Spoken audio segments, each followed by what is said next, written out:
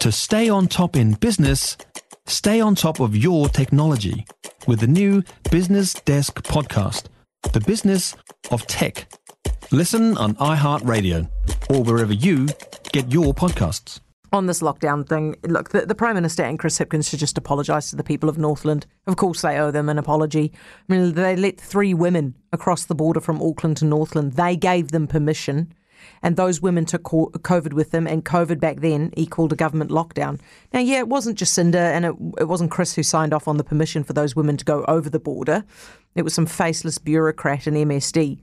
But it was the system that Jacinda and Chris had designed. And I'll tell you what, they are more than happy to take the credit for all the times that they reckon their system worked, but they are not happy to take the blame or offer an apology when their system doesn't work, are they? That region went into an 11-day lockdown, and that was on top of being cut off from the rest of the country by Auckland's border for months. Chris and Jacinda's refusal to apologise to Northlands for what they had to go through says to me that those two have no idea what Auckland and Northland and parts of Waikato went through.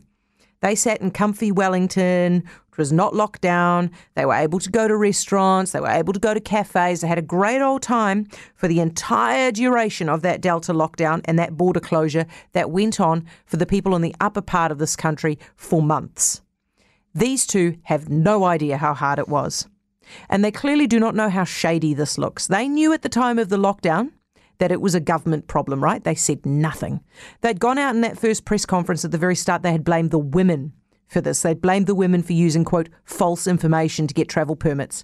They knew it was their fault. Chris Hipkins let it slip in an interview.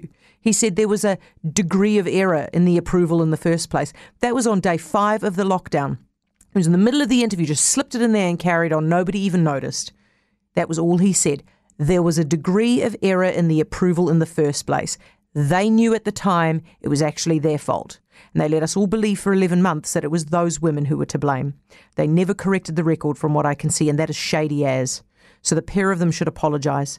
For the sake of Northlanders who were put through that lockdown by a government stuff-up, and for their own sake they should apologise, because if they don't, they're just going to keep on looking untrustworthy like they look right now, and they're going to keep on looking like they don't really care what happened to the people of Northland because their system's stuffed up.